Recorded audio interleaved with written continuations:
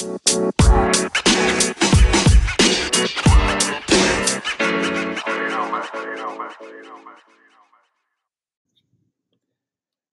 right, everyone. Welcome back to another episode of the Business Blast podcast. I'm your host, Tyler Wagner. Today I have Chris Fideli with us, and he was the youngest major party nominee for federal office in the 2016 election, challenging Trey Gowdy in South Carolina's 4th District.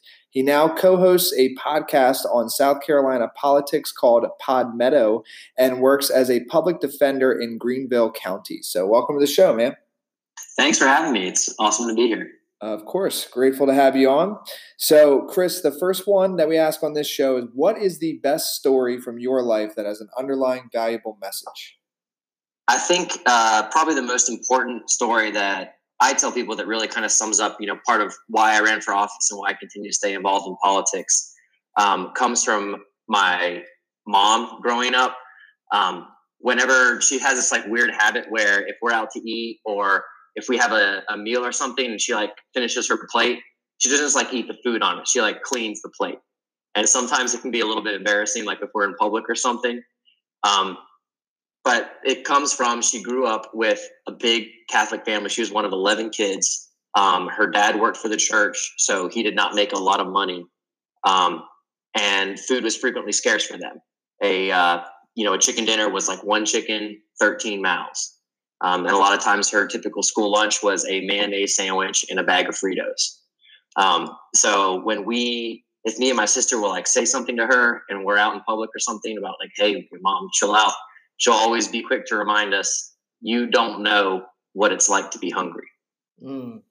And that's the thing that always sticks with me, is because she's right. I don't know what it's like to be hungry. But because I've seen her and her experience and know about her experiences, I know that I can't turn a blind eye to people that are hungry. I know that it affects people. And I think it's a powerful message about, we can't be blind to the suffering or struggle of others to pretend like it doesn't affect us or we're somehow detached and apart from it. Mm-hmm. That's a really important thing. And I think more people need to be more cognizant of that. Mm-hmm.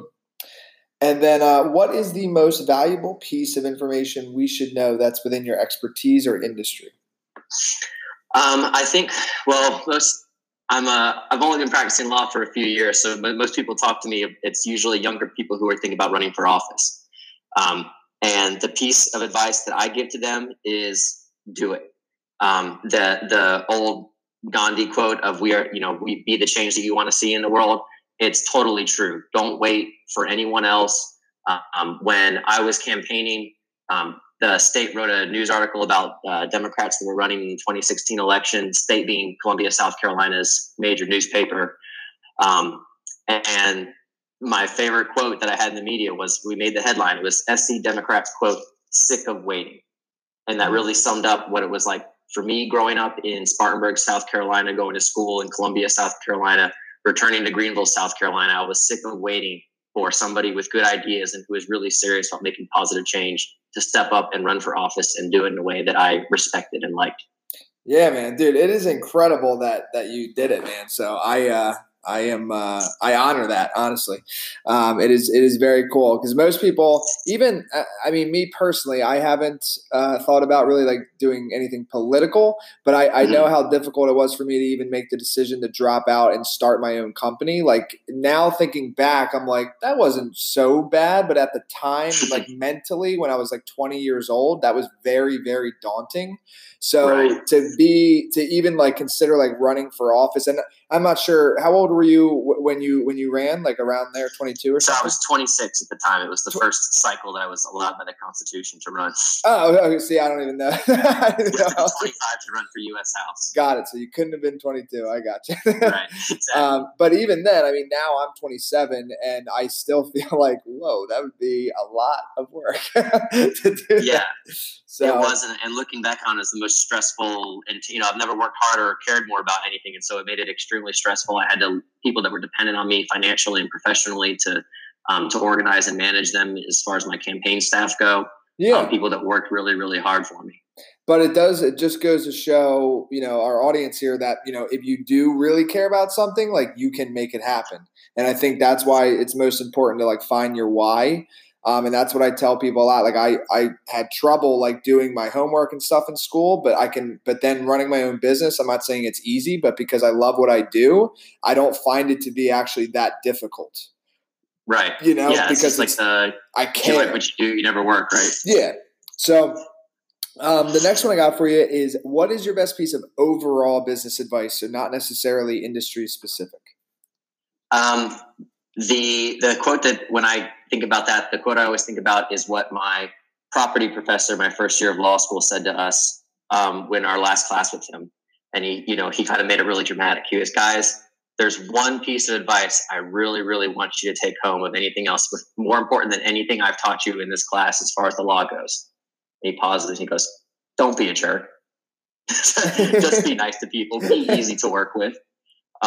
Relationships are everything, I think, in life and, of course, in business as well. So you don't dismiss anyone. You don't disregard anyone. I can tell you, running in a long shot seat in politics, I remember the people that dismissed me, and I remember the people that gave me a shot or listened to me or supported me when I was not a super likely to win candidate. Mm-hmm. Yeah, and I'm with you, man. Relationships, I think, are everything. And there's like that Ralph Waldo Emerson quote where you can learn something from every man.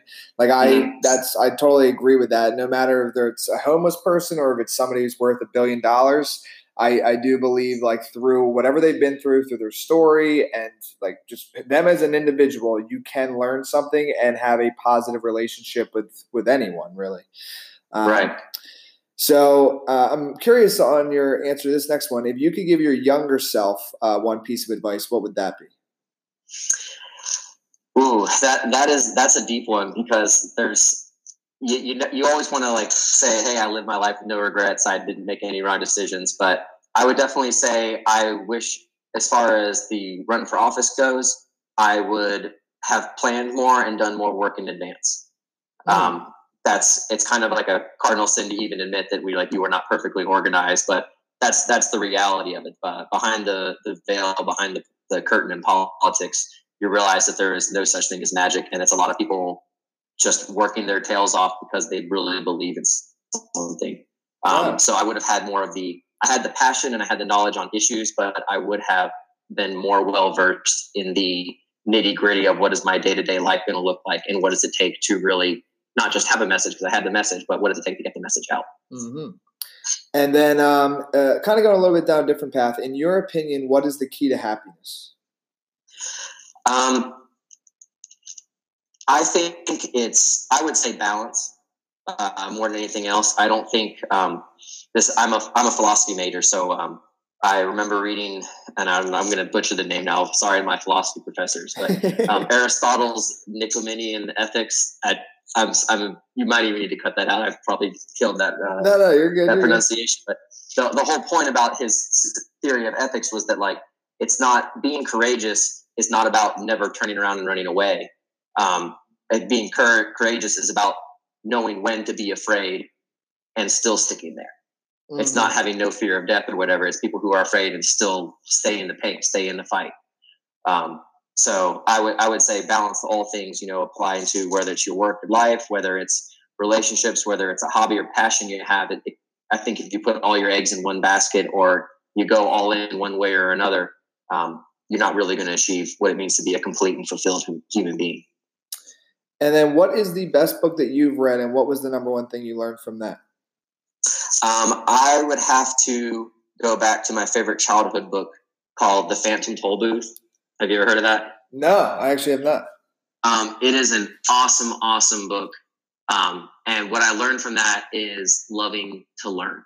The whole book is kind of this fantastic adventure, but it's follows this kid through all kinds of different through numbers and letters and words. And it's about not wasting your time on idle tasks. Spending a lot of time doing stuff doesn't mean that you're actually doing anything, if you think about it like that. Yeah. And it's about really just having a passion for learning, and it's the kid's passion for not just learning, but appreciating all the different things about the world, to not just like having knowledge given to you by somebody else, but going out and experiencing things and gaining knowledge that way. It really captured my imagination as a kid, and it really inspired me to be like, it's cool to learn. I want to be this guy that keeps learning about things, about the world around him. And then what is your favorite quote and why? My favorite quote is going to be from my favorite philosopher. His name was Bertrand Russell. He's a 20th century philosopher from England. And he wrote an essay called The Good Life. And the thesis of that essay, which has kind of become my personal mantra since I first read this book, like in high school, but it's the good life is one inspired by love and guided by knowledge. Meaning that you experience and feel love as a powerful emotion and empathy and compassion and things like that. But your actual actions are not just guided by that. It's guided by knowledge, by facts, by how do you best effectuate your love for others or, other living things, whatever it is. You use knowledge to guide, hone, and fashion that. Well, listen, thank you so much for coming on. The last one that I got for you, I'm sure our audience is curious, is where can our audience best find you online? So please, by all means, subscribe, like, and follow Pod Meadow Politics. I didn't even get to plug it yet, but Pod Meadow Politics is the podcast that I work on right now. It covers South Carolina politics. Myself and my co-host, Jared Wiggins, started that because we did not think there was an outlet for particularly younger people to get engaged in South Carolina politics and hear what it's like behind that curtain. So that's what Pod Meadow is all about. We have really fantastic people we bring on an interview. You can find us online, Pod Meadow Politics. We're available on all platforms where you can find podcasts. You can also find us on Twitter and Facebook as well at Pod Meadow. That's PODMETTO. Perfect, man. Thank you again for coming on. Thank you so much, Tyler. I really appreciate it.